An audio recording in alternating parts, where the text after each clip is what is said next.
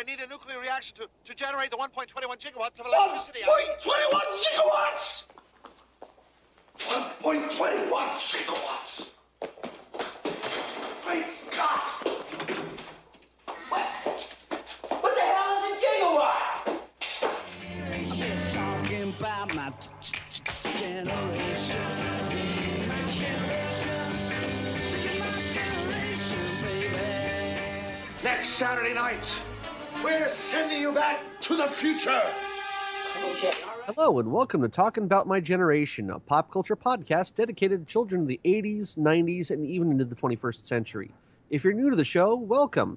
On this podcast, we'll discuss movies, video games, and television shows that we grew up on. This week, I do have Mike back with me. Hello, Mike. Great Scott! Oh, God, you're going with that. This is going to be heavy, ladies and gentlemen. Oh, heavy. There must be something wrong with gravity in the future. Oh, yes, folks, we are talking about...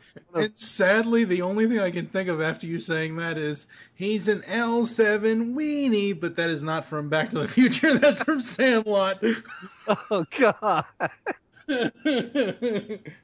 Oh, yes, we are going to be talking about one of the greatest film trilogies of all time. This is... Let's see if these bastards can do 90.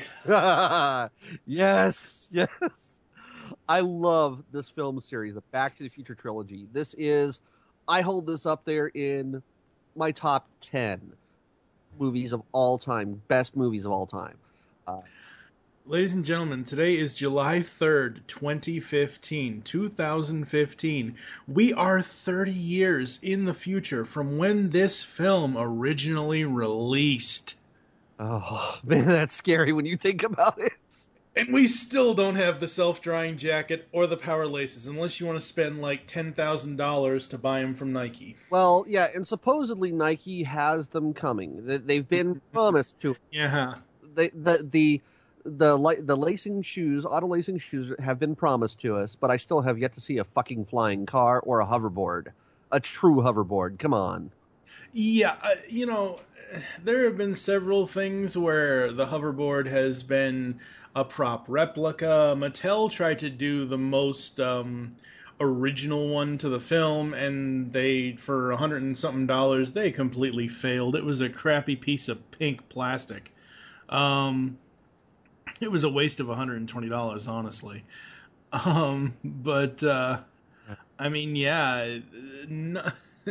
The sad thing is nothing, except maybe like the Pepsi stuff. Nothing from the second film has actually come true. Not necessarily. I would say that the big screen TVs in the living room, being okay, that the flat screens, that. But I'm saying like the big stuff, like okay, sure, TVs. We all know TVs are going to expand in their technology over the years, but like I said, the self-lacing shoes, the self-drying jacket, like you already said, the flying cars, none of that has happened at this point. And yes, the shark still looks fake.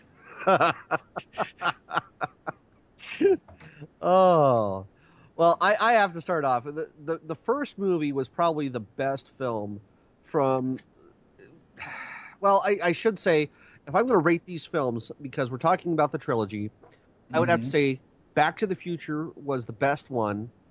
Mm-hmm. Back to the Future 3 was the second best one, and then Back to the Future 2 just kind of sucked in some ways for me. It was still good because it was all the full movie of what I wanted, but I wish that we could have spent a little bit more time in the future. Yeah. So, what about you, Mike? What was your how was your For me, when I was a kid, I was 5 years old when the first movie came out. The second and third was 89 and 90, right? Or 88 and 89. They were back to back. It was 89 and 90, I believe. Right. And yeah, 89 and 90. I'm looking at it right here. Duh. I was 9 when the second one came out and 10 when the third one came out. So for me, I really hate to do this, and I know people are going to be screaming at their iDevices and Android devices when I say this. Back to the Future and Back to the Future 2 are just like A New Hope for me. Yeah, I can But see no, that. no. But see, here's the thing with I can you know, see the if- comparison on if that. if you guys go back to episode 100 of Talking About My Generation, you'll hear me saying that episode 4, A New Hope, Star Wars, the original Star Wars movie, I've said, and I will never not say this, it just ended. There was no, okay, they get medals. What's next? There's nothing, and I understand the reason behind all that, and you guys can go back to that episode and listen to the whole argument we had about that, but with this franchise, with 1 and 2, it kind of, like, well, 1 said to be continued, right? At the end of it? Shark still looks fake. Why do we have to cut these things so damn close? The first movie has to be continued at the end, and the second movie has to be concluded at the end. It gives you that bum, bum, bum kind of thing at both of the end of these films. Yeah. Star Wars Episode 4, A New Hope, whatever the fuck they're calling it now, does not do that. So with these movies, as a kid, I was way more excited watching the Back to the Future films than I was watching Star Wars. Oh, yeah. Well, now, I am going to bring to light one thing that I thought was kind of interesting is that Robert Zemeckis said when they had the whole scene at the very end where the car lifts off the ground and flies away, and he says, you know, where we're going, we don't need roads. Mm-hmm. When they did that, he said, when they filmed that scene, when they had written it in, they had no intention. They didn't know that they were going to go on and do another movie. Mm. They honestly did not. And then they got it out into the theaters. They got it to the test groups and the focus groups, and they were kind of like, shit, we need to do something. And that was, you know, that at that point, then they tacked on the to be continued. They're like, yeah, we're coming back with a second one at this point. Yeah, absolutely. But I mean, you know, as we said at the beginning of this podcast, it's 30 years to the day of the original film's release, and I just, time flies. Yeah, well, I mean, a nice thing about this film series is that you essentially have it going 30, 30, 30. Mm-hmm. 30 years before 1955, you have 1885. Mm-hmm. 30 years after 1955, you have 1985. And then 30 years after 85, you have 2015. So it's all kind of this nice 30-year chunk, which I thought was really well put together for it. And if you really think about it, I don't think the filmmakers and the director and all that were thinking about this. They might have been, I'm not sure. But if you really think about it, Back to the Future is... Between Back to the Future and Back to the Future 3, the timeline averages out. Yeah, it averages to 30, 30, 30, but it really averages out to 100 years between the first film and the third film. Yeah. Because 1885, 1985... Yep. You know. Yeah, I mean, they did such a good job with it, though. The whole series, the thing I loved was that they had such good continuity throughout all of them, especially the first one. The first one had really great continuity, it did. The first one set it up to where, I mean, the first one essentially, they did, you know, like you said, Zemeckis didn't know if they were going to do a second one. The first one, really, if they didn't have that bum, bum, bum, to be continued at the end of it, they could have stopped, right? Like, they could have done the final pan-out shot where, you know, like you said, Doc says, where we're going, we don't need roads. And the DeLorean flies down, turns around, and comes back up into the camera's face. They could have ended it right there, and it would have been fine. It really is a standalone film. It really, really is. But they see when films are made, I've thought about this for a while now. I haven't really said it anywhere else but here. But when films are made, it's more so nowadays, and I'm sure back then, but nowadays it's more prevalent. It depends on how well or how poorly it does, whether it gets a sequel or not.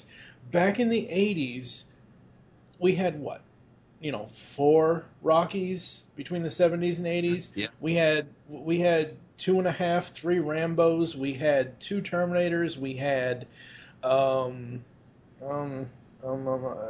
Caddyshacks. We had we had all these films that you didn't think were, and again, it's a cultural thing. Honestly, it really is.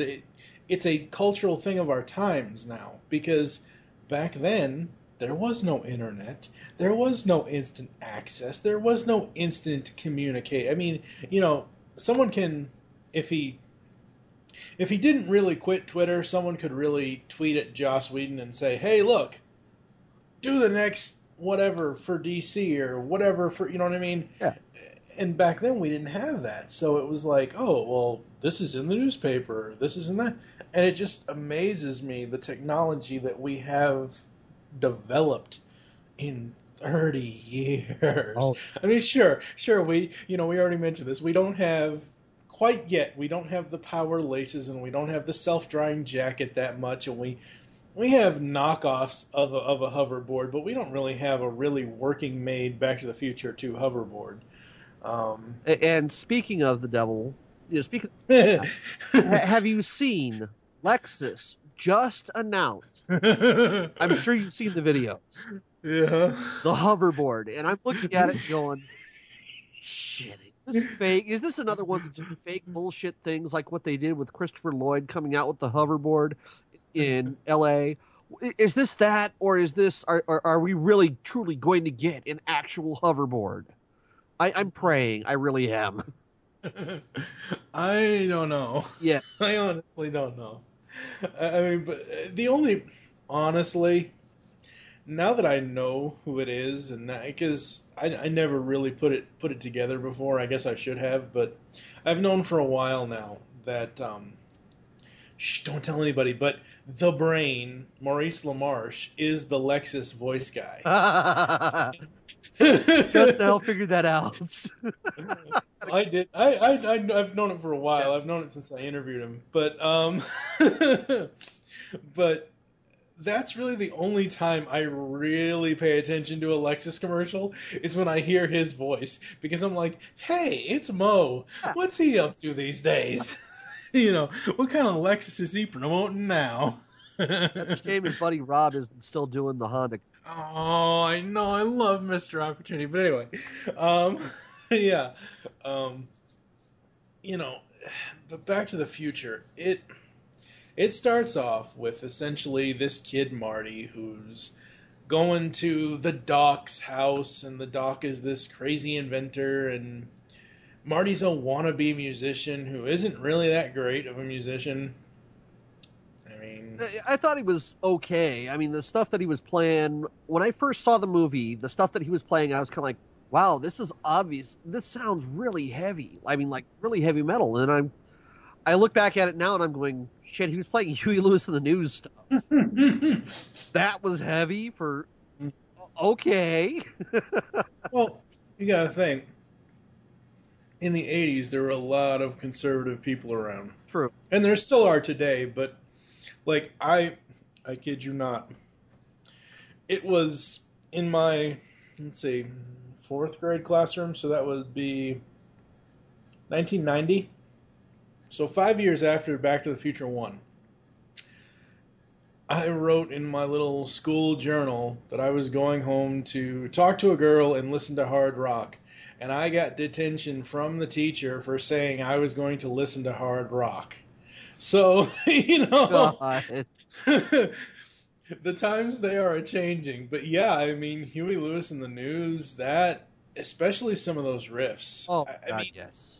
Hell, even Johnny B. Good was kind of heavy for the 50s crowd when we eventually got to that. True. That was, and that whole scene, oh my God. But yeah, as you were saying with Marty just being, I got the feeling like Marty was kind of just this big screw around kid that he just kind of skated through life, literally and figuratively. Yeah, quite literally. He was just kind of getting by, and that he was going to go out and make time with Jennifer, and that was really his big thing is, hey, I'm going to get laid this weekend at the lake. Mm-hmm. And then he goes back into the past and realizes that, shit, everything is different. Everything, his parents, oh my God. Well, yeah, but see, we'll get into his parents in a minute. But Oh, yeah. See, if you look at Back to the Future and you look at the whole plot, Marty did the one thing you're not supposed to do with time travel. You're not supposed to change anything. And all three films, the entire franchise, it's really about, other than the whole family story in the first two, and then other than, I'm going to call it a buddy cop story in the third one, but it's not a buddy cop story, but it's that buddy film, because the third movie focuses on Marty and Doc's relationship specifically. It has nothing to do with changing the outcome of Marty's family's lives and whatever else. But you look at the first two films, essentially, you have very clear lines. Marty and his family are supposed to be the good guys, and Biff and all of his relatives are supposed to be the bad guys. Yep. So when we start out and we see all this stuff, we see George and Lorraine, and they're all just kind of frumpy is the nicest way I can put it. I'm not going to call Lorraine fat. She was, but I'm not going to say that, actually. Fat. It's okay.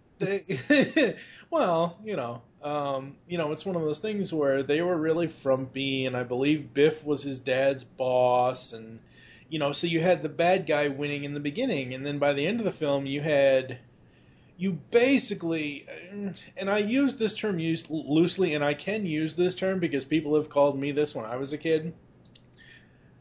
They basically turned Biff, current 1985 Biff, into a retard. Yeah. By the end of the film, he's like, all kind of, he's all kind of, oh, gee, Marty, oh, gee, Willikers, Marty, just kind of, he just into the beef. Yeah.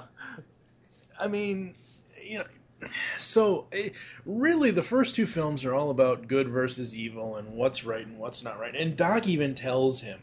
And Doc Brown, as eccentric as Doc Brown is, he kind of goes into the worst case scenario type of outcomes, but he says, do not mess with the future, Marty. Do not mess with the timeline. Stop messing. And they wrote this movie so well. I mean, yes. The fact that he goes back in time,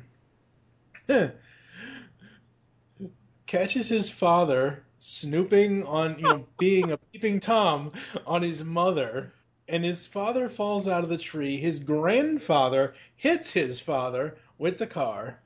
Actually, no. He pushes his father out of the way. He gets hit with the car. So now his mother has... I know it's Oedipus, but I don't know. Anyway, yeah. She develops a crush on, quote-unquote, Calvin Klein. It's like, oh... That's your name is on underwear. Seriously. Between the first film and the third film, they used Calvin Klein and Clint Eastwood. Yeah. What? I know Calvin Klein was a big thing back in the 80s, and I mean, he still is today. And Clint Eastwood, somewhat, is still of a big thing today. He's more of a legend at this point for what he did in his past than anything he's doing currently. I gotta tell you, if you have not gone and played it yet, Telltale Games picks up on that with Back to the Future series, and they use Ronald Reagan, I think, or something like that, when he goes back to when Doc is a kid. It's absolutely hilarious when they pick it up. Well, isn't Reagan one of the video monitors in the second one inside Cafe 80s? Oh yeah, he's one of the... When he does the... Would you like a Pepsi? Yeah, they have Reagan, and of course they make jokes about Reagan. And he says, who's the president? Ronald Reagan. The actor? The actor? Yeah. An actor as president? Yes. I don't know. If a billionaire can do a bid, if a billionaire television apprentice star can do a bid for presidency, why not an actor? Yeah. All right, so... The one thing that's always, I know it's clearly stated in the film, but it really has always puzzled me as to why Doc Brown would build the time machine. Not necessarily what he builds it out of, But he does say, to see where we're going and to see where we've been. But there is, other than that, there really is no clear. I guess that's a clear definition, but there really is no clear definition of why Doc Brown wants to time travel. Yeah, it's just kind of like, well, to do it. That was, Yeah.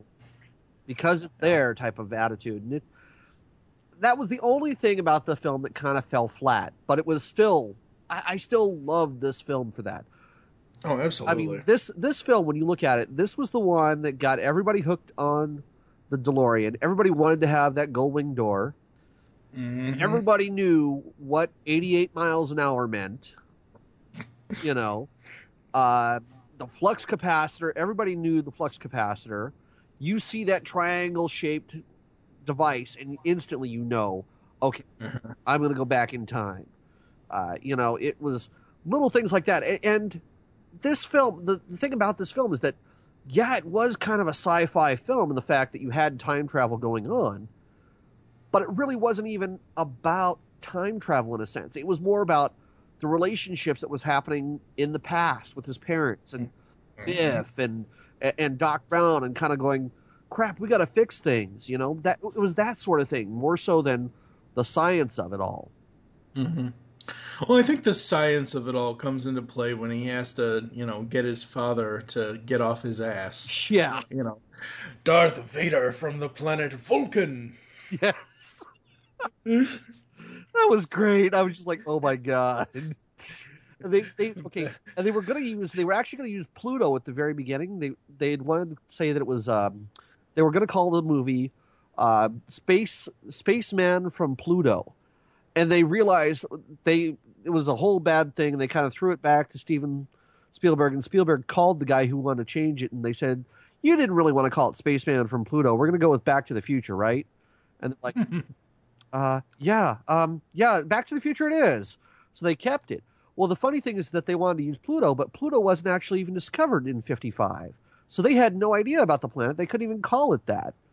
Mm. So stupid little things, I know, but... No, yeah, I mean, hey, and the funny thing is this doesn't have, well, I'm sure it does over here, but anyway,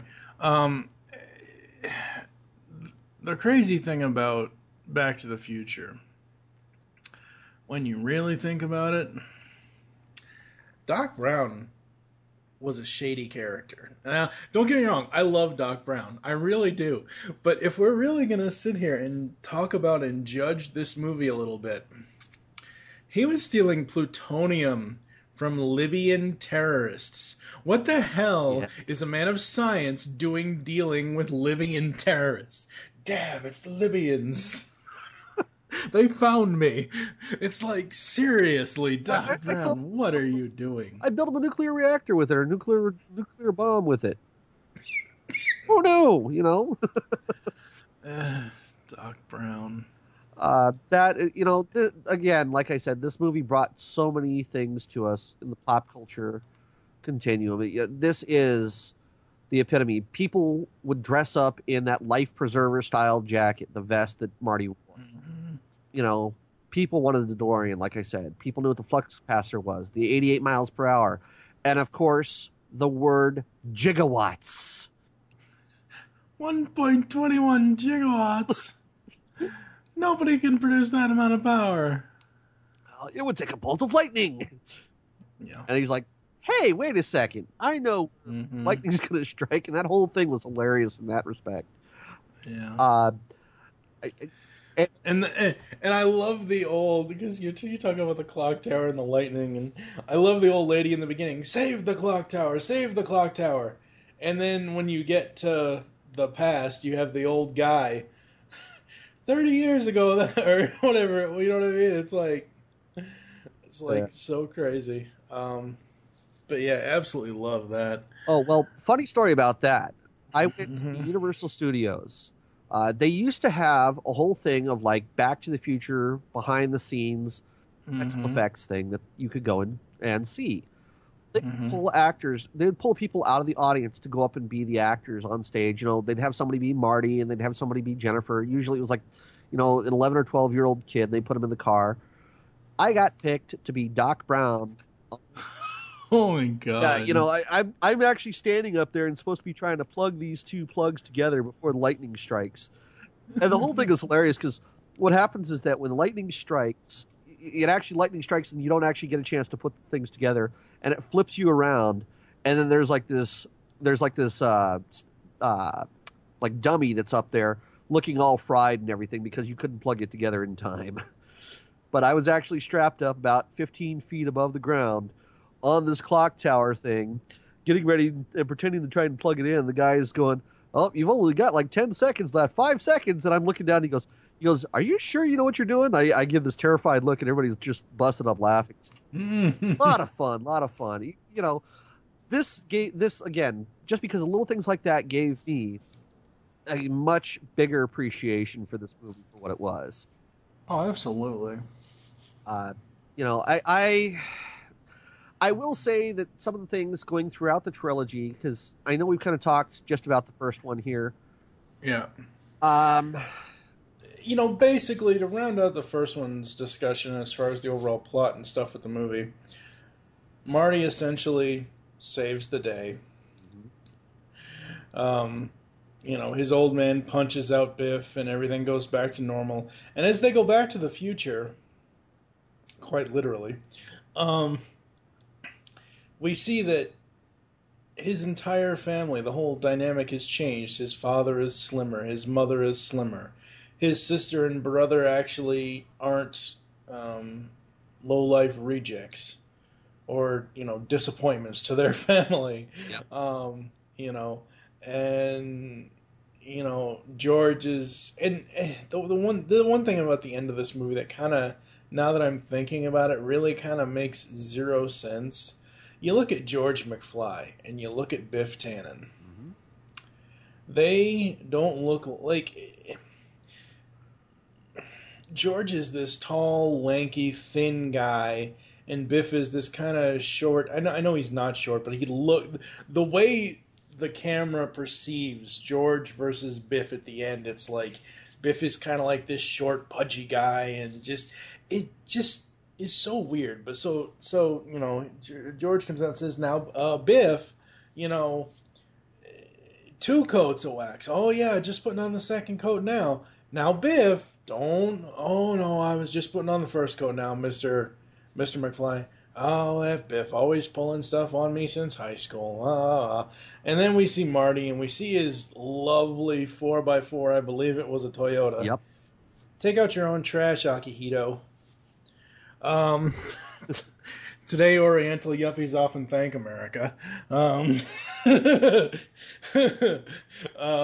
You know, and he's about ready to deck Biff, and he's like, "Oh, I gotta go up the lake," and blah, blah, blah, and Jennifer, and we see Jennifer, and she and Marty are about to go drive off into the sunset, and of course, who comes back but Doc Brown in a hover-converted DeLorean. Yep. With the triple sonic booms that come through. Boom, boom, boom. Yeah. And apparently there's something wrong with Marty and Jennifer's kids, and they have to go back to the future, because where they're going, they don't need roads. So that's essentially how the first movie ends. The second movie picks up where the first movie left off, and this is, I want to save the cast stuff for a little bit later, but we do have to talk about the cast stuff now for a moment, because between the first film and the second film, there's a casting change. Couple casting changes, actually. Well, there's a major casting change between the first and the second film. There is, the major casting change is, in the first film, Jennifer was played by Claudia Wells. In the second and third, I know, right? In the second and third film, while I love this chick, this was just the wrong movie for her. Like, watching 2 and 3 now with the actress that plays Jennifer in the 2 and 3, it just, I don't know. I like it, but I still prefer Claudia Wells over Elizabeth Shue when it comes to the character of Jennifer. Only. I still have a crush on Elizabeth Shue anyway, regardless, but... Okay, I'm going to go you one better. Oh To boy. meet Claudia Wells last. Oh, you ass. She was there. She still looks pretty damn good. Yeah. Uh-huh. Yeah. Anyway. So we have in the first film we have Claudia Wells as Jennifer. In the second and third film we have Elizabeth Shue. Now, I like Elizabeth Shue as an actress. I really do. But I have a hard time believing that the character of Jennifer would be that gullible. Like, what does this even mean, Doc Brown? Does this mean our futures are written and blah blah blah? And I brought this note back for it. Just, I think I understand, like, logistically for the film. I think I understand why they replaced Claudia Wells, because I don't know if she could pull off double age duty for the second movie, since Jennifer had to come up against herself. Right. Whereas they could really dress Elizabeth Shue up in old lady makeup and whatever else and age her a bit. Yeah. Still, I don't know. So the second film essentially picks up where the first one left off. They go back to the future. And they go to 2015. And there's something wrong with their kids. And Marty McFly Jr., who... I'll give Michael J. Fox this. He really pulled off the multiple character thing. Oh, yeah. I don't think he would, but he played it great, just with different roles. Because young Marty Jr., compared to Marty from 85, looked a hell... Like, I don't know if they, put shortener in his shoes or something, but he didn't look like Michael J. Fox normally looks like as Marty. Even with the rainbow hat. And a buddy of mine, Optibotimus on YouTube, actually has a Back to the Future 2 rainbow Marty McFly Jr. hat. Yeah. So, Marty McFly Jr. is about to get into some pretty bad situations with Griff. Now, Griff is the grandson of Biff. Yes. Who the hell ever let Biff Tannen get one off inside them? Like, seriously, where is Mrs. Tannen? That's the one thing I want to know out of Back to the Future 2. Who the hell ever slept with Biff? Someone's doing that, or somebody saw Biff to bully them, I guess. That's the only thing I can... And Griff is this futuristic kind of guy. It's Thomas F. Wilson in this futuristic gear. He's got synapses and brain things and blah blah blah blah blah and all this and all that and everything else. And he's got a few screws loose and a few glitches in his head and whatever else. Yeah. Griff is this leader of this gang, and they're going to do something to the courthouse. And they're going to basically use Marty as the fall guy.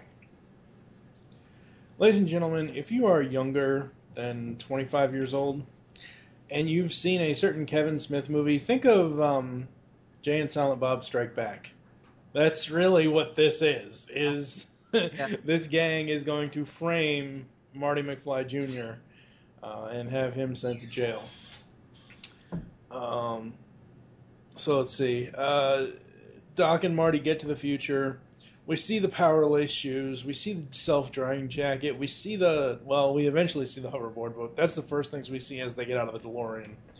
There are some great things that we do see as we're looking around Hill Valley, like giant Pontiac sign and the Texaco station, neither of which exist in California anymore. Pontiac has died a horrible death, unfortunately. I really had hoped they would come back with a better GTO. I was thinking the Firebird come back, and no. Texaco basically is non-existent in California. I think that there might be like one or two in the high deserts in the middle of nowhere, just because they couldn't afford to change out the signs. Yeah. That's about it. It's Hill Valley. I loved it. I thought it was awesome They still kept a lot of the same feel with it, and you still had the courthouse being exactly like it was from back in literally the early 50s, because that was actually a courthouse set that was used in Twilight Zone. Oh, yeah. So in Twilight Zone, you see them walking around. So it actually did exist in 55. But yeah, it was kind of a nice touch when you look around and you see that, things were pretty much the same. The cafe was, the Cafe 80s was in the location where the soda shop was in 55, and, the diner in 85 or whatever it was. Nothing really major changed. It just got newer, which very nicely done. Yeah. I wonder what they had to pay a certain King of Pop to do his little cameo. Oh, God. They have deep fried sushi. That's one thing. They mentioned that in this movie. And not until I would say about the last 15 years or so has that really become a thing. Yep. At least I have, there's a lot of things now in 2015 that I notice that I don't remember noticing as a kid. Since we're talking about going back to the future and DeLoreans and cars and whatever else, I figured this is a good time to bring up car insurance, ladies and gentlemen. Because I'm sorry, there's no way in hell Geico has been around for 75 years. I remember Geico used to do ads saying they've been around for 75 years. I do not remember Geico back in the 80s. I really don't. And I was one of those kids that I was always watching TV. I always saw commercials. I do not remember a Geico commercial in the 80s. Somebody, any of our listeners, if you want to go on YouTube and find me a Geico commercial from the 80s and prove me wrong, please do. Because I think it's just an ad gimmick. But Back to the Future 2. So we've got the whole Griff and the whole Griff thing, and we've got Marty and Doc running into they have to figure out something to do with Jennifer, current 1985 Jennifer. Oh, that was great when they did that. And they have to knock her out, and it'll be fine, whatever. And come to find out that Doc used just enough on her, but it also hindered him from using a full dose on Marty's son, Marty Jr. Yep. So that's why he shows up and ruins everything. And there's a scene in this part where Marty Sr., not the 1985 Marty, has to borrow a skateboard. Yeah. No, this is one thing I wanted to mention this when we were talking about the first film. I do not remember any kids on my block, myself included, that would ever do what Marty McFly did in Back to the Future 1.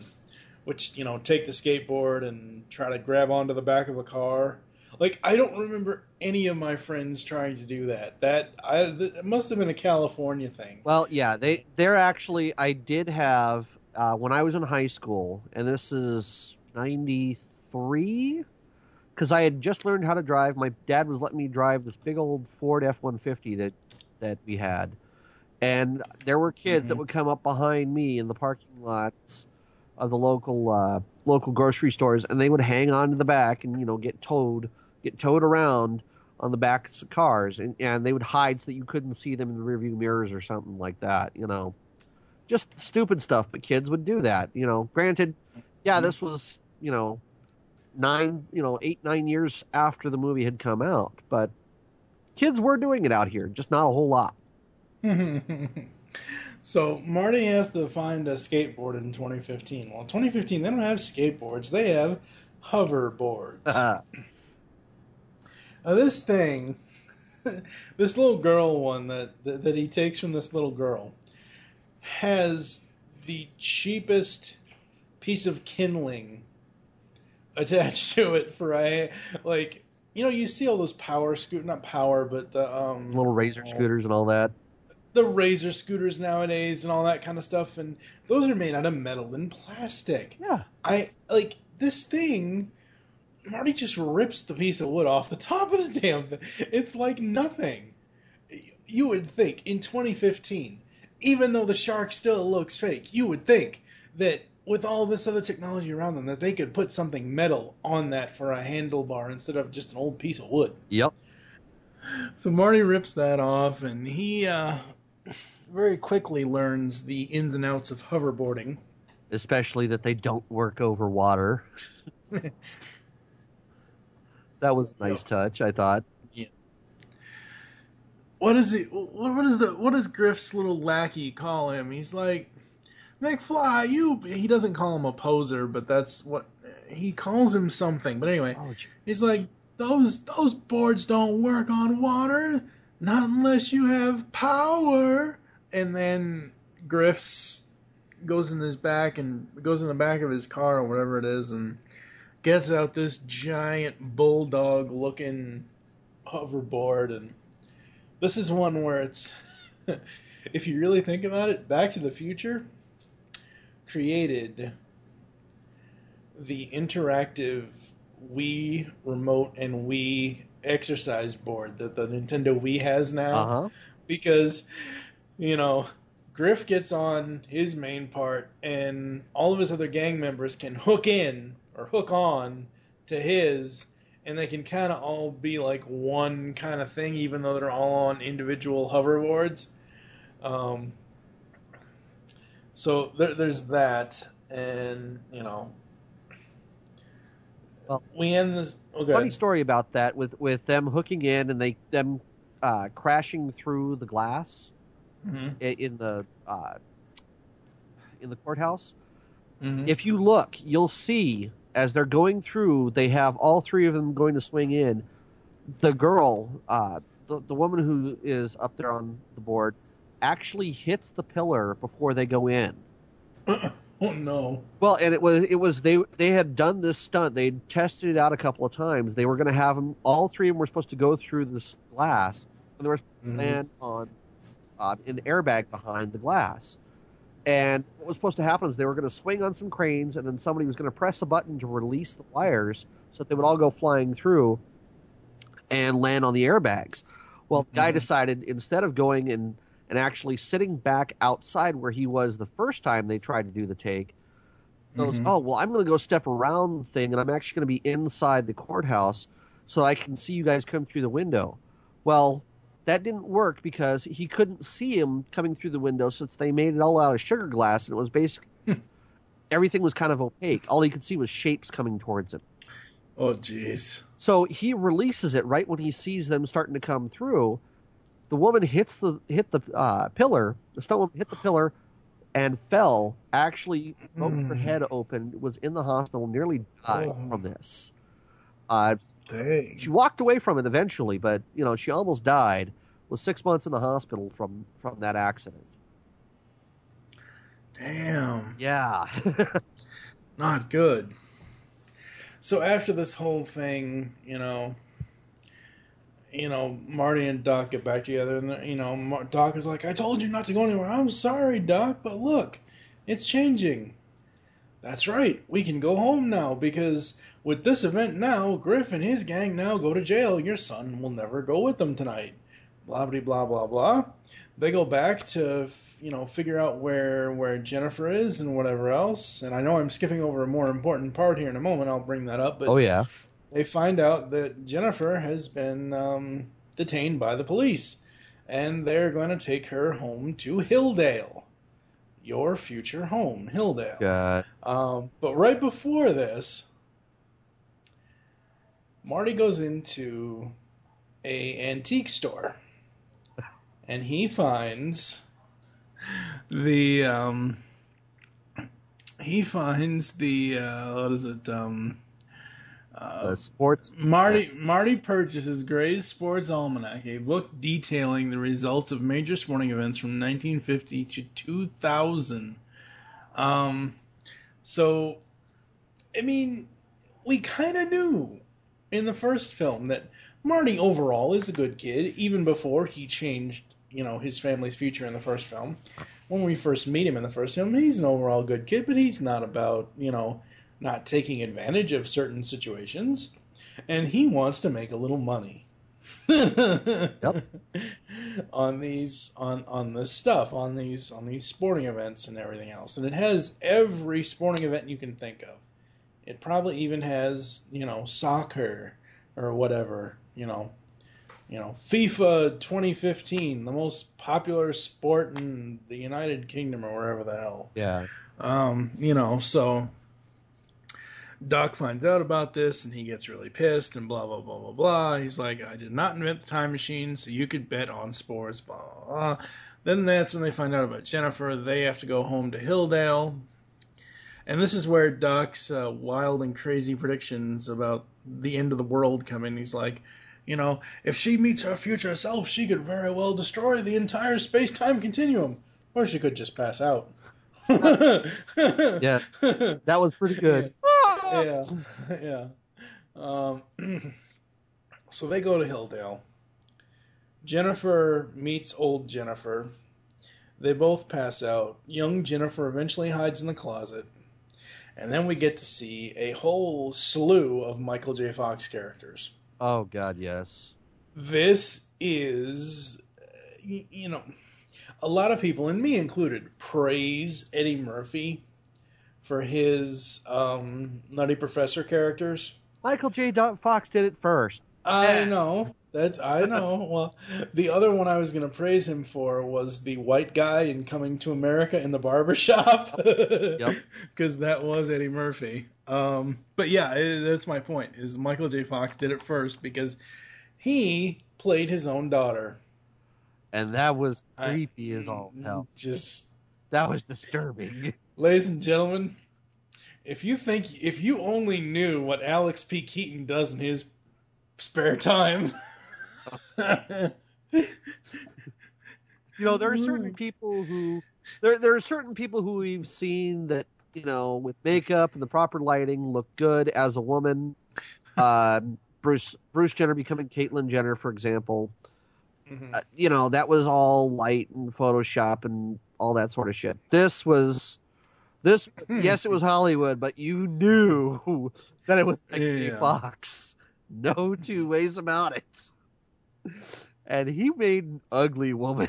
Mm-hmm. He really, really did. And you bring up the Caitlyn Jenner thing, and the funny thing is, I was in the... can't believe I'm talking about this, but I was in the grocery store the other day, and I was in the line checking out, and I just happened to look over and see some magazine. I don't even remember what it was, but it was a picture of Kris Jenner is in the foreground. Caitlyn is in the background, and she just, like, that original Vanity Fair thing, she looked great. Yeah. On that cover. On this cover, I don't know if they proportioned the image wrong or proportioned her wrong or what the hell, but I know she's tall. I mean, she's 6'5" or however tall she's supposed to be, but she just looked really, really out of place. Like, I don't know. Anyway, but yeah, Michael J. Fox's woman, no, just no. Yeah. So we meet he was better with the red mustache, but we'll get to that. Well, at least he was a male. True. And folks, don't chastise me. I'm not judging people who want to become women or vice versa. I'm not judging the transgendered at all. I'm just saying you can't. Anyway. Yeah. I mean, come on. We all know. Michael J. Fox makes a much better man than a woman. That's all there is to it. That's all I'm saying. Yeah. So we meet the older McFlys, and we meet a character by the name of Needles. And Needles is essentially the future version of Biff. And Needles gives Marty McFly Sr. the old adage of, oh, what are you, chicken? And, this eventually gets old Marty fired. And our Jennifer finds the note because apparently in the future, there's a fax machine in every room of your house. Yes. Somehow the concept of email never actually came about, even though email was around before 89 when the film was made. Mm-hmm. But faxes were going to take over. Uh-huh. Yeah, that didn't work. Yeah, it's kind of like Dr. Doofenshmirtz's fear of the vending machine apocalypse. Yeah.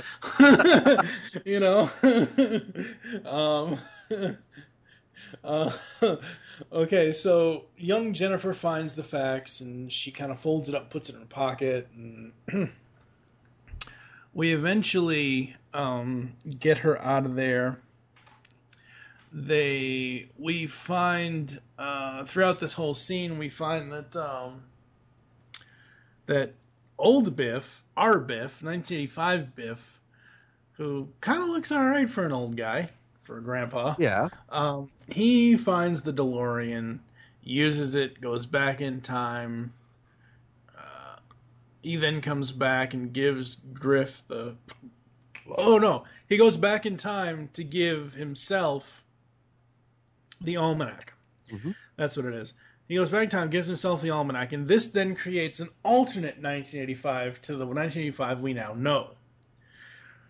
So that's where the movie goes. We go to the alternate 1985, and apparently Lyons Estates, where Marty lives in 1985, isn't exactly the safest neighborhood anymore because it essentially turned into South Central Los Angeles. Yeah. I will say that Marty's mom. Wow. Yes, yeah, we're getting to that. Yeah. But, this is a funny thing for me because when I moved, we were living in a duplex apartment in Kingston, Massachusetts at the time because I was born and raised in Massachusetts. So anyway, so my uncles and grandfather were building us a house down the street. When we moved, where we were living in the duplex, all of our neighbors, because we kind of lived on, it was actually called Main Street, but where we lived, it was like 4 to 10 houses on the side that we lived on, and then the rest was all kind of commercial. Like you had a Cumberland Farms, you had, what was another restaurant called? There's a restaurant beaten across. Anyway, it was this big forked intersection in Kingston, Massachusetts. So all of our neighbors were white. When we moved to the new house, majority of our neighbors were white, except, and this was something new to me because as a kid, I wasn't very cultured, apparently. So we moved into this new house, and in the neighborhood, there was one black family out of everybody else. So when I saw this movie, and I'm like, oh, as a kid, I'm like, oh, that's an African American family. Hey, are they the Cosbys? This is the first thing. Well, I mean, that's the only black family I knew at the time was the Cosbys. So I was the same way. I was raised in White. It was West Hills High School in Santee, but everybody called it White Hills because that was what you had. Yeah. But I just find it really strange. And the only reason why I'm bringing this all up, folks, is I find it really strange and interesting that in the alternate 1985, Marty's house now is owned by African Americans. Talk about an alternate reality. So they have, they explain this whole thing of, this alternate 1985 and blah, blah, blah, blah. We have to find a way to get back to the real 1985. And in doing this, they have to go back to 1955 because that's when old Biff, went to give his younger self the book. So they do this whole thing. We see Marty's mom, and yowza, she the boob job. Yeah. Obviously, it wasn't a real boob job. She was wearing a push-up or something like that, but something. Yeah. So we see that, we see old Biff, and we see the almanac and everything else, and when Biff takes over, it's not a good thing, folks. It's just not a good thing. So we go back to 1955, and this is what will lead us into the third movie. Because going back to 1955, Marty has to then reenact, but differently, and not interfere with what he's already doing from the original jaunt. Mm-hmm. So you got two Martys, two Docs in 1955. And they can't interact with each other at all. And this plays havoc on the poor kids that are Biff's lackeys. Yeah.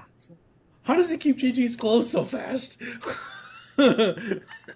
Now, I got to be honest. This probably was the reason why I didn't care for Back to the Future 2 all that much, because I felt like, okay, they told us the story. We saw 1955 already.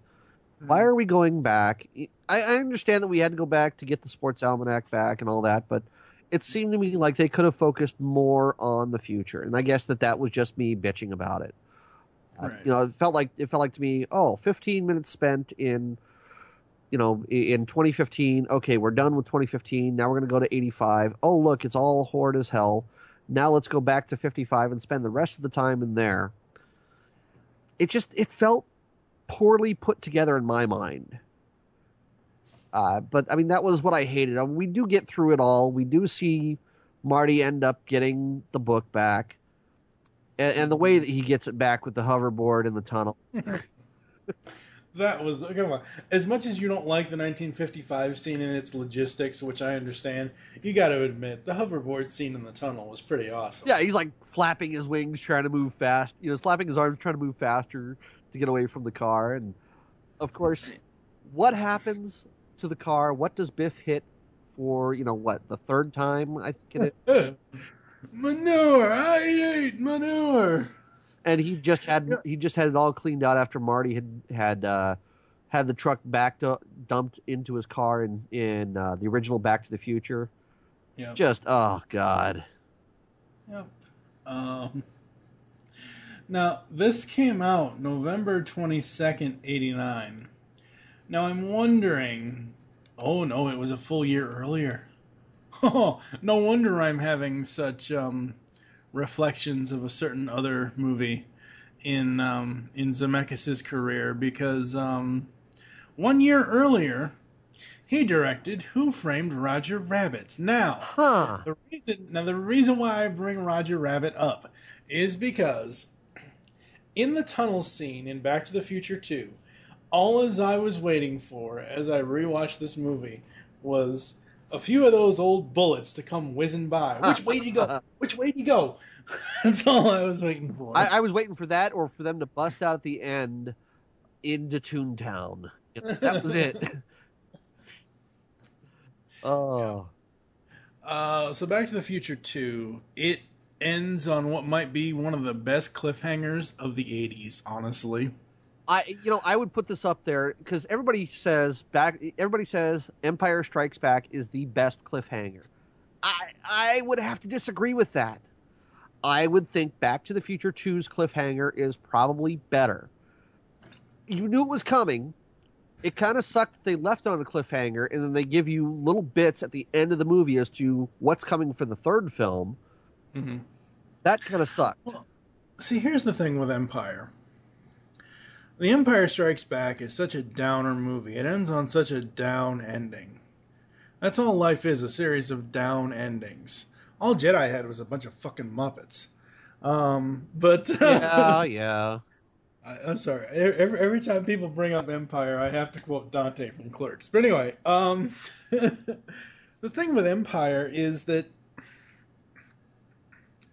there's no there's shock in the revelation that, Luke, I am your father, Right. But they're really, the shock here, I mean, you literally see Doc Brown, faint because Marty came back. Yep. You know what I mean? That's why I will forever say that Back to the Future 2 has one of the best cliffhangers of the 80s. when it comes to leaving you on the edge of your seat wanting more. Did the original cut of the film, before it went through its various DVD editions, do we know if the original cut of the film had those scenes? Yes, and I know this for a fact because the very first time I saw Back to the Future 2 was at the drive-in. And we were walking, because they cut away and we see the credits start to roll.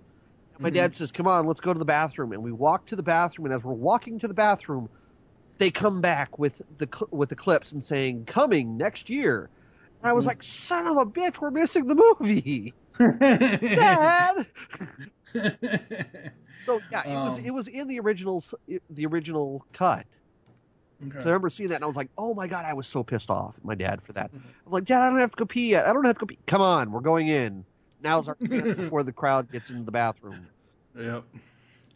All right, so we left on a cliffhanger with Back to the Future 2. Back to the Future 3 came out in 1990, May 25th, 1990. May the future be with you. Sorry, it doesn't work as good. Oh. And Back to the Future 3 essentially has nothing to do with Marty and... Well, it has nothing to do with Marty and Biff's families directly. Right. The first two movies, as I've already stated in this podcast, if you boil it down to the main plots of the main characters, it's either Marty and his family are on top and are the winners, or it's Biff and his whole family are on top and are the winners, and Marty, whatever. This one is focused on Marty and Doc's relationship and their friendship and, about saving each other and all this and all that and everything else. And this is more of... I don't want to say this could be a standalone, because I don't think it could. But the overall plot is not so far out there of whether it could happen or not, but it's such a departure from what we've already seen in the first two films. And that's what I kind of like about it, that it's not just... I'm glad they didn't do 3 times going back to 1955, where you'd have 3 different versions of Marty and 3 different versions of... That would have been too much. Yeah. So I'm very happy that they've got, this Old West thing that, and that's what I wanted from the first 2 films, honestly. I wanted to know more about Doc Brown and what makes him tick. That's what they gave us in the third movie. They finally did, and it worked so well. I mean, this film... Watching this one here, this was what kind of made me go, okay, I had a really hard time between whether 3 or 1 was better, because they were so close to being good films for me. 1 will always be the best in my mind. I will never not say that, but 3 would definitely be second, because it's a overall... character developed story between the friendship of Marty McFly and Doc Brown. Yeah. And then you add in the love story for Doc, because let's face it, Doc needed something. Yeah. You had you gotta cut the old guy. Yeah, you gotta throw the old guy a bone for a little while. The way that they find her, and then of course, the whole joke of, oh yeah, we called it. The ravine was named after some teacher that died there in the late 1800s. It was all a big joke for us kids. And, oh look, here is the teacher that was supposed to die. Mm-hmm. When you think about it, it's kind of really morbid. Yeah, but and even before that, they said it was called Shonash Ravine, where some Indian perished off the. It's like. This section of Hill Valley should never exist, because at least somebody's going to die. Yep. Going off of this ravine. It's like, I understand it's a plot point, and that's all well and good, and I'm not complaining about it. I'm just saying, that if you don't want to be, have a ravine named after you, then don't have a ravine in your town. Well, we'll get to that at the end. Yeah. That. Because Because I'm sorry, that ending just I love the end of the movie in general, but just how they end with the reveal. Yeah. That just no. And it took me years to notice that. I really never noticed. Yeah, it took me. I think it honestly took me until I hate to say this, but 10 years ago, Oh. with the 2005 DVD release. Oh man. So with the third movie, we basically pick up right where the second one left off. We find out that Doc had been trapped in 1885. Marty with the 1955 Doc uses information at Doc's 1885 letter to locate and repair the DeLorean. And we think, oh well, it's gonna be fine. He's gonna go back to it, but then he finds a tombstone. And it's Dr. Emmett L. Brown's tombstone. Yep. Shot in the back over a matter of $80. What kind of future do you call that?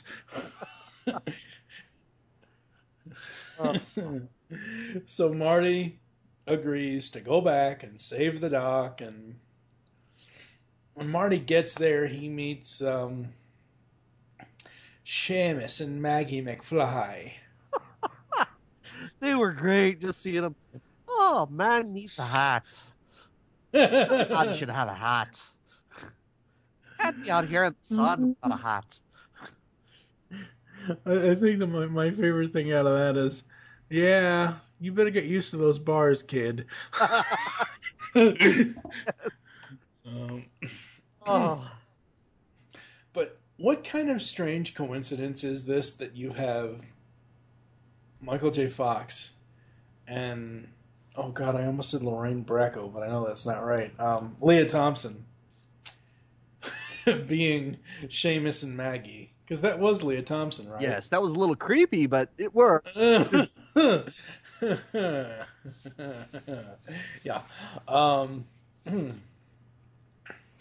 So by the time Marty gets into town, he meets up with all these town folk. I think he gets into a thing with Biff, and now they're gonna have a hang-in, and they strung Marty up, and some stranger with a shotgun saves Marty, and Yep. basically comes up and says, "Marty, I told you not to come back here." "Well, Doc, I have to save you. It's a long story." "What fool dressed you up in those clothes?" "You did, Doc." Oh, okay. He tells him to put on the boots, of course. Yeah. What are them funky moccasins? What are them moccasins there? Saying DK? What is that? Sort of Indian word?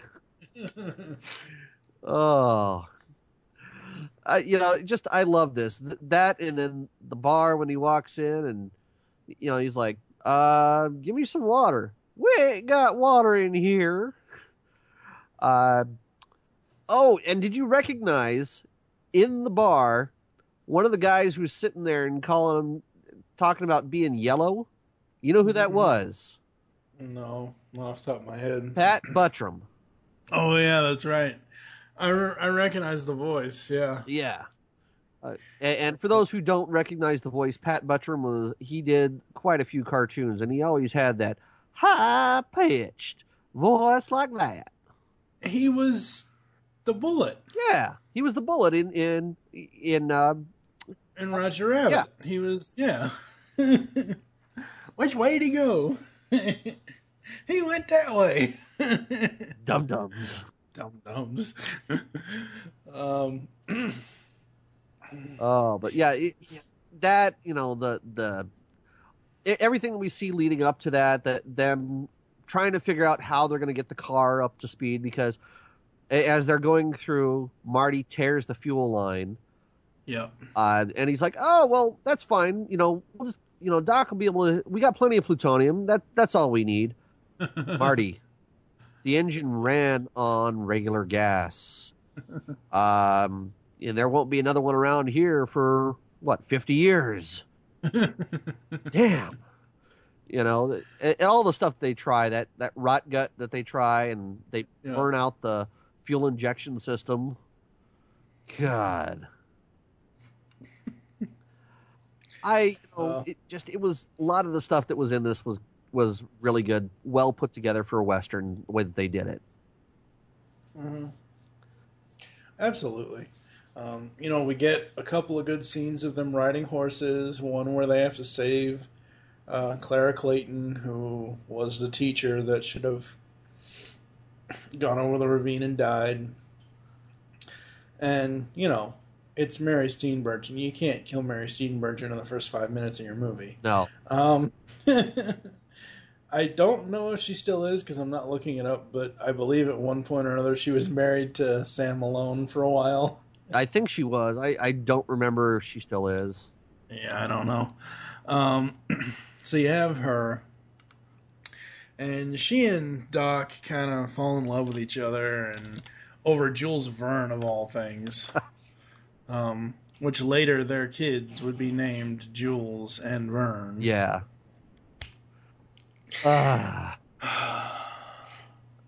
Just yeah. I don't know what's worse, naming your kid those names or Topanga. But anyway. So they meet up with each other. They fall in love, and Doc still can't tell her, where he's from, what he's doing there, blah, blah, blah.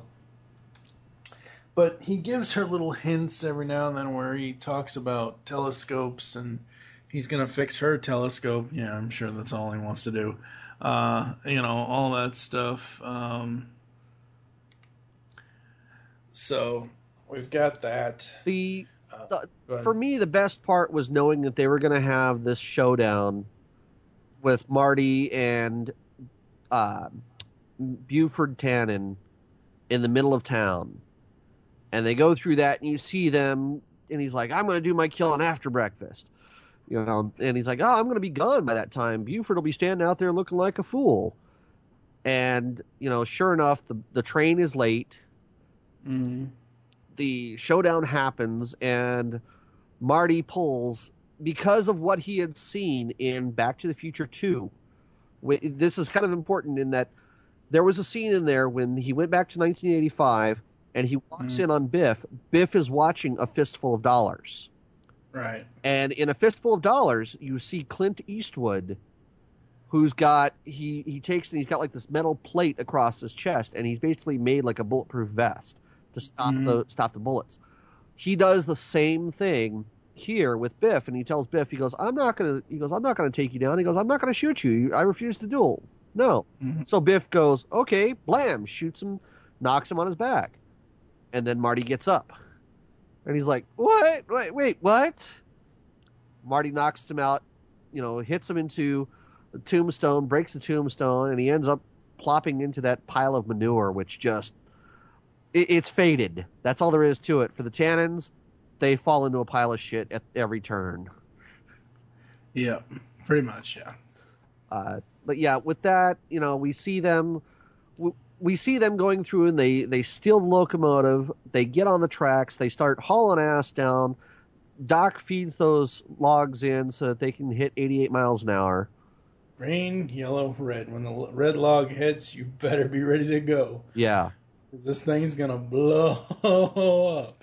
And that was kind of the thing to me, was I was watching it and I thought to myself, okay, we see Clara show up, and she realizes that Doc's doing this thing and that she loves Doc, and they come together, and you see Doc, and I'm thinking, okay, he's gonna get into the car, and him and Marty and Clara are all gonna go back to the future in the DeLorean. And I'm thinking that all the way up until Marty passes him the hoverboard, and then you see them like fly off, and I'm like, but Doc stays. What? Doc stays there? No.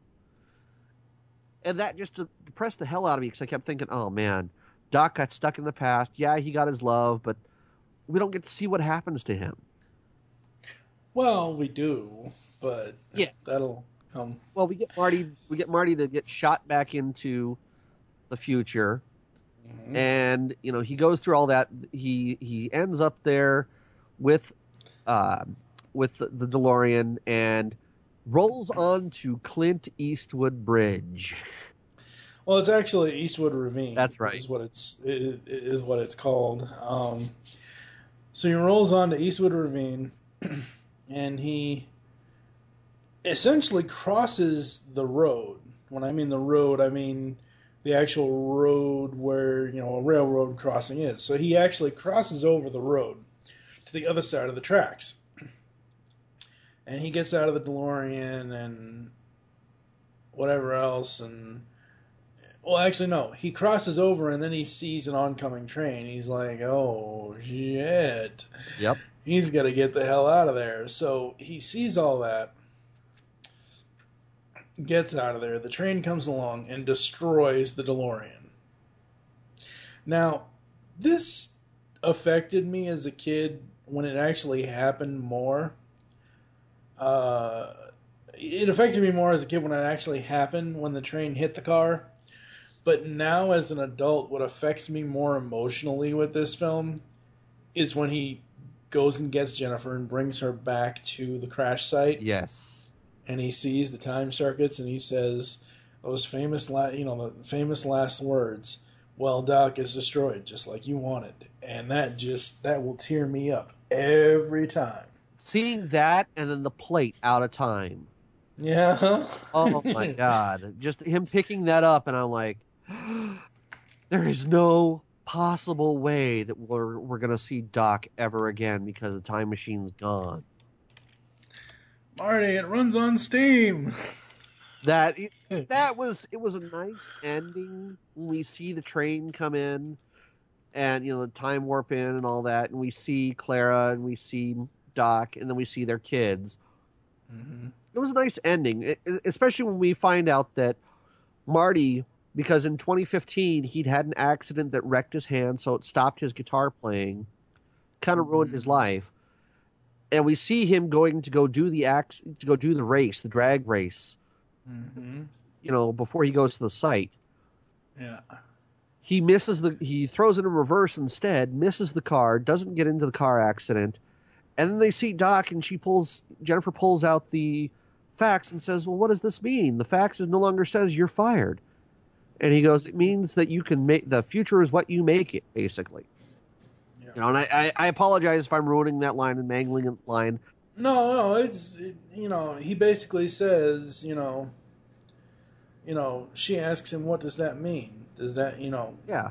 What's in our future? And he says, your future hasn't been written yet. No one's has. That's so go out and make it a good one, both of you. Yeah. And then of course we see the train lift off and fly off into the future, or future or past or whatever, we don't know. Well, Marty asks him, so where are you going, Doc? You going back to the future? No, I already been there. And it doesn't really say. I mean, and honestly, I don't really think we need to know. We just need, the only thing we as the audience and the only thing that Marty and Jennifer needed to know is that Doc was okay. Yeah. That, that would have really sucked the life out of this trilogy if we never knew what happened to Doc Brown. The fact we know he and Clara are together, they're married, they have kids, blah, blah, blah, blah, blah. That's what we really needed to know. And it ended on such a good note. Yeah. Overall, I think, 30 years later, the trilogy still holds up. Oh, God. I would probably not show this to any school-age children, though, because they ain't gonna get it. Like, kids nowadays, they don't appreciate crap. Most of them. Most of them, you're right. Like my niece would love this film. I don't know if her dad's shown it to her, but she loves Star Wars, so I can't imagine why she wouldn't like. Right. No, I'm saying we used to every now and then, the teachers would surprise us at school with movies Yeah. and stuff like that if we had a free period or something. I think one of the movies I saw in school was The Lion King when it eventually hit VHS at the time, so it was 95 maybe, 96, I don't know. But I'm saying, like, that kind of thing. Not necessarily parents don't show this to your kids. Teachers. There's no way in hell any of your school-age children are going to get Yeah. Back to the Future. They'd be better off showing them Forrest Gump or something. Yeah. Well, it's kind of like those two kids in Back to the Future 2. We didn't even bring this up, but it's kind of like those two kids in Back to the Future 2 when Marty goes up in Cafe 80s to the Lone Gunman arcade God, yes. thing. Huh, what? God, yes. I forgot about that. Yeah. He goes up there and, he starts shooting and he's like, the kids are like, hey, you got to use your hand. Yeah. It's like, oh my God. Yeah. I weep for the future of our species. Do you think that Kinect was supposed to be the next big thing for us standing there and dancing around? I really. Still play with controllers. Yeah, absolutely. So, I mean, overall, this franchise is amazing. And between all three films, I really don't think we can do the cast justice. There's so many awesome people in these movies. Well, we got it. Obviously we had Michael J. Fox, Christopher Lloyd, Thomas F. Wilson, Leah Thompson. One of my favorite characters, just because, not so much for the Back to the Future role, although he was great in here, James Tolkien as Strickland. Oh, Strickland, yeah. My favorite role that he ever did was in Top Gun, when he's sitting there yelling at Maverick. The three movies I know him from, well, actually, let's see, 3, 4. The 5 movies I know him from: Top Gun, Back to the Future franchise, and Masters of the fucking Universe. Oh, God. Oh, God. Yeah, there were some things that just... Yeah. But yeah, I mean, you had that. The one that I did think was interesting in the very first one was Crispin Glover. He was just out there. Even afterwards, he showed up on David Letterman's show, and he kind of showed up as a character, and everybody's kind of like, "Dude, you're fucking weird." Mm-hmm. Well, he kind of proved that. Really? Yeah. I mean, he kind of proved that, like, I don't know, back in 2000 or 2000. 2000. He proved how much of a weirdo he can be in a role he did in a certain film in 2000, because he was the creepy villain in the Charlie's Angels movie. Oh, God, yeah. That was just really weird. Really, really weird. Yeah. But yeah, I like this for everything that it was, for all the stuff that we saw, some of the cameos that we got. Like I said, Pat Buttram, ZZ Top showed up as the rock band. They were the band that was playing the music at the festival. Yeah. Just little things. My God, I never knew this. I knew I recognized the name, but I never knew this at all. Oh, so we have Marty's older brother Dave. Okay, Marty's older brother Dave McFly is played by Jimmy fucking Olsen. Mark McClure. Jesus, you just now realized that? Yes. Yeah. Oh boy. So let's see here. We've got Needles. Oh man, Needles was played by Flea from the Red Hot Chili Peppers. You know who one of the video game kids was in Back to the Future 2? No. It was the Hobbit, Elijah Wood. God. If you go back and watch it, you'll see him. I just realized that. I'm like, oh shit, that was him? Good God. Jesus, I'm looking here. Neil Ross threw in his voice. Harry Carey Jr. was in the. He was one of the old guys sitting in the saloon in '85 and Back to the Future 3. There were just so many good lines in this film, in this series of films. Absolutely. Like when he does the whole shooting gallery thing out there, and he goes, and the guy says, "Where'd you learn to shoot like that?" 7-Eleven. Growing up on Wild West gunmen. Yeah. Oh. I still think one of my favorite lines out of the two of my most favorite lines out of the whole franchise. Let's see if these bastards can do 90. Yep. When he's racing the Libyans, and he uses this multiple times. Marty does, but why do we have to cut these things so damn close? Oh, you want to know something interesting about that whole 90 thing, the 88 miles an hour? Mm-hmm. They actually had to make a special speedometer that went up past 85 because at the time they had governors where cars were only allowed to show a display on their speedometers up to 85. That's the main reason why they stuck that digital speedometer on the dashboard so you could see him actually reach 88 miles an hour. Right. Because they couldn't have it in the DeLorean itself. So it's kind of one of those stupid things. Afterwards, they broke that. They changed that law, but governors at the time, fastest a car could go was 85 miles an hour, and that piece of shit DeLorean, with how heavy it was, you were lucky to get it up to 85 miles an hour going downhill with the stiff wind at your back. Yeah. Ah. Overall, I love this franchise. Like we've kind of already said, for me, it would be number 1, number 3, and then number 2 for ratings as far as what's best, better. Yeah. And I'm pretty much the same. It's really hard for me between 1 and 3 because 1, because it set the story up for everything. 3, just because it was so well put together, and everything that you see from the start of Hill Valley, and you see everybody kind of coming together, and all the little jokes that were tied in throughout the series, and then the finality of the series of being, this is it, we're not doing anything more, and I'm glad they stopped it there. They didn't try to do a 4th one.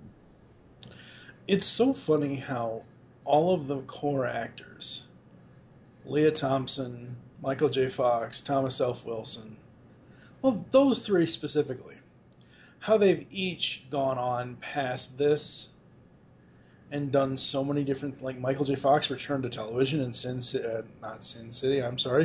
Yes. Spin City, thank you. Leah Thompson, she played... Well, she was Caroline in the City for a while. Yeah, she was Caroline in the City, but you want to look at her as Lorraine McFly. For the most part, you want to look at her as that character.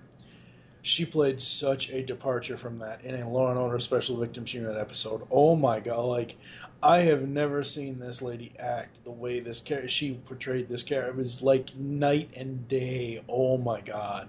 It was so good. And Thomas F. Wilson, he's an interesting character. He's more of a comedian at this point. Yeah, he is hilarious. He is hilarious. He's I love listening to his stuff. But the funny thing is that out of everybody, he is the one person that always states to his fans, do not ask me anything about Back to the Future. And I think the reason why he does this, it isn't to be discourteous to us fans, or not to be respectful to us as fans. He didn't want to be typecast as Biff. Even though, let's be honest, he really is.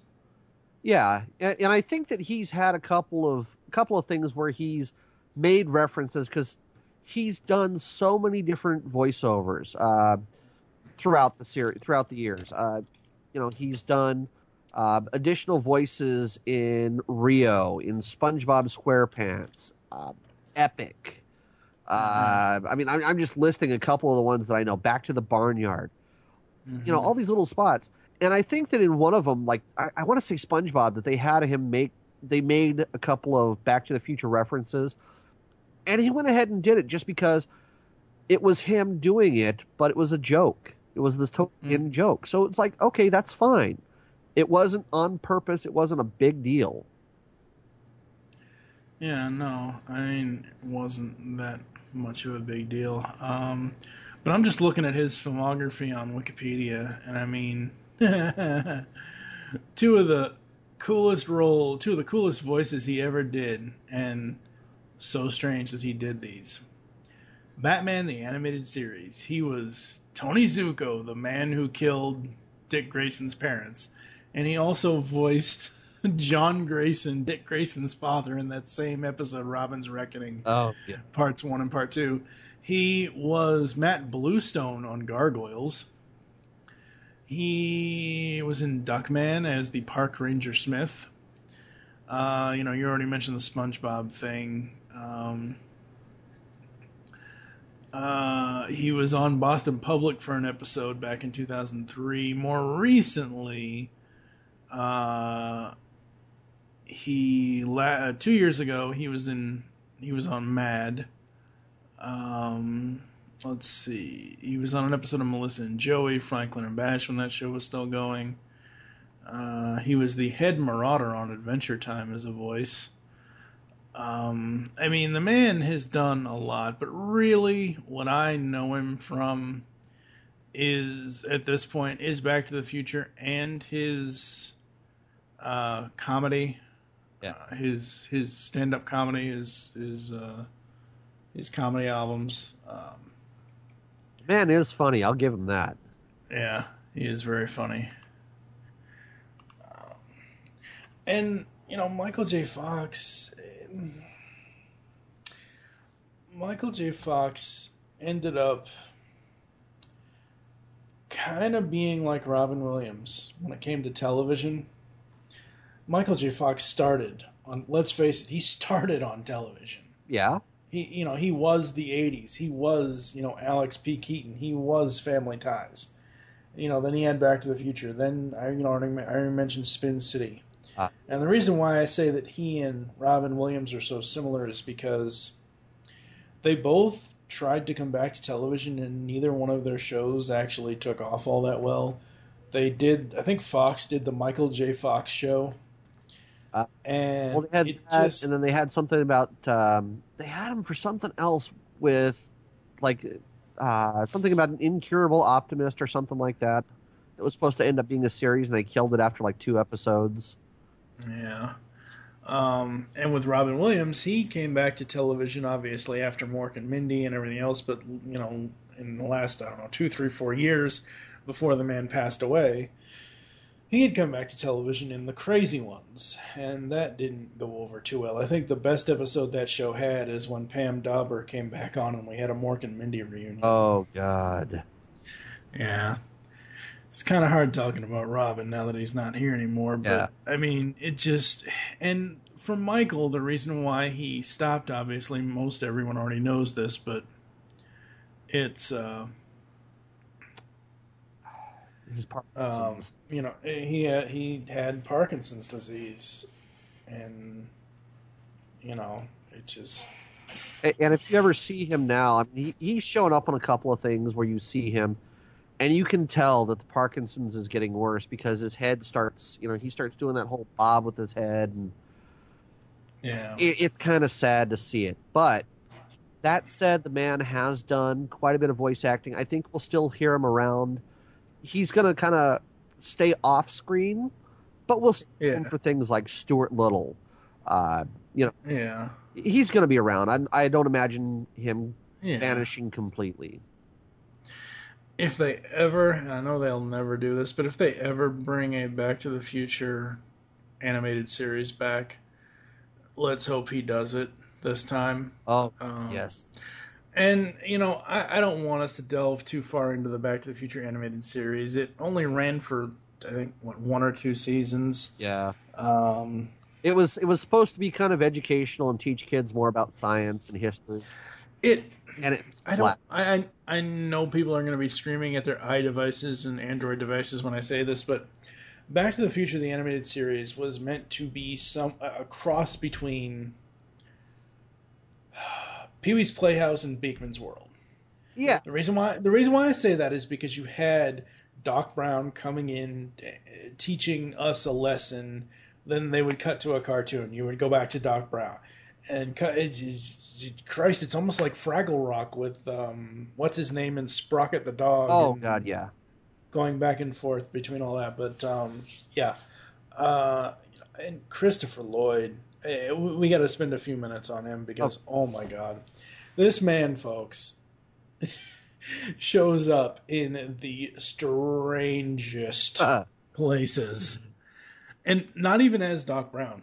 He just, I mean, wow. You can tell the man has talent because, you know, he started off being a bum on Taxi. That's the first thing I remember him doing. Obviously, he's done things before that. But that was my big throw to him, you know, where I recognized him from. Mm-hmm. You know, and then he starts, you see him coming back for Back to the Future as Doc Brown. You know, we see him, God, I'm trying to think of all the stuff he's done. Obviously, the one that so many people of our generation will remember him for is Uncle Fester in the Addams Family. Yep. You know, he was one of another 30th anniversary that we'll be doing, because I will be making Doug get off his ass and actually go get his DVD of this movie. He was Professor Plum in 1985's Clue. Yes. Let's see. I think the one as a kid that really, really shocked me, like the Addams Family, that was fun. I mean, that was kind of cool. The two that really shocked me were, even though I still love this movie, but Judge Doom in Roger Rabbit. Yes. That was a little crazy.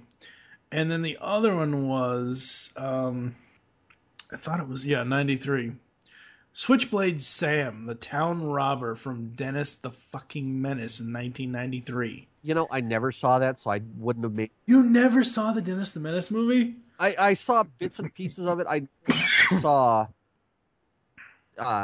Christopher Lloyd in that film. So it was, you know, I mean, I knew that you had Walter Matthau in it and you had some little blonde kid, but that was about it, unfortunately. Yeah, he was Switchblade Sam, the town robber. And he, like, in that movie, he looks nothing like we've ever seen him before. In recent years, Christopher Lloyd, as you said, has come back to the Back to the Future thing. He was in the game episodes. Most recently, he's going to be in Lego Dimensions as Dr. Emmett Brown. Yay! I know. I'm being a dork for that. I've got it reserved. Yeah. 2014, 2015, he's on a TV series called Granite Flats. He was Reverend Jim Ignatowski in an episode of The Simpsons, My Fair Lady. Coming up in 2015, going into 2016, Time the Fourth Dimension. It says he's announced here. He is currently filming Lower Bay. He's supposed to be in a King's Quest video game, which is in post-production. So he's got a bunch of stuff coming up. But, I mean, the man just can do no wrong. You know, it's like he shows up in just the weirdest spots and you think, oh, he's going to be horrible in this. I mean, he came back and he reprised his role in the god-awful Seth MacFarlane film, A Million Ways to Die in the West. You know, he showed up in Piranha 3DD. Mm-hmm. You know, just it's kind of like some of the stuff that I see him doing, it's kind of like he's doing it just because he's got to pay the bills, which kind of sucks. Yeah. But at the same time, he's doing some stuff that's actually really pretty good. He had one, and God help me, I don't remember which one it was. I think it was like one of the Santa Buddies movies or something like that, where Yeah. he shows up as this dog catcher, and he kind of supposed to be playing this bad guy, and then he ends up having a soft-hearted feel, and you see him kind of melt, and oh, I'm a good guy now. I love dogs and all that. Oh God, the damn dog bit me, son. Bit me right in the ass. Yeah, Oh God, that movie is 20 years old this year. Jesus. Yeah.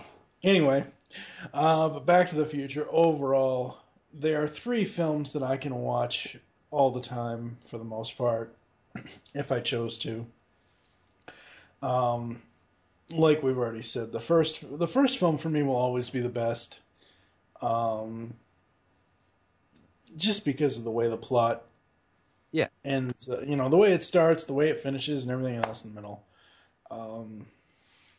Is there anything else we want to talk about for Back to the Future? I think we're pretty much good. I mean, it's like we said, this is probably one of the best series ever. It is within my top 10 movies of all time. The trilogy, I'm going to say that I'm going to put the trilogy all as one in my top 10, and not Back to the Future and Back to the Future 1, 2, Right. additional spots, because it was kind of this whole big conglomerate Story. Yeah. but that is up there in my top 10 films, just like the original Indiana Jones trilogy is, just like the Star Wars trilogy is. Those were incredible films, and this holds one of those places there. Yeah. And I will say this, and I know I will get heat for it. I don't care what anybody says. I don't care if you make the argument of space and time travel. I don't give a shit.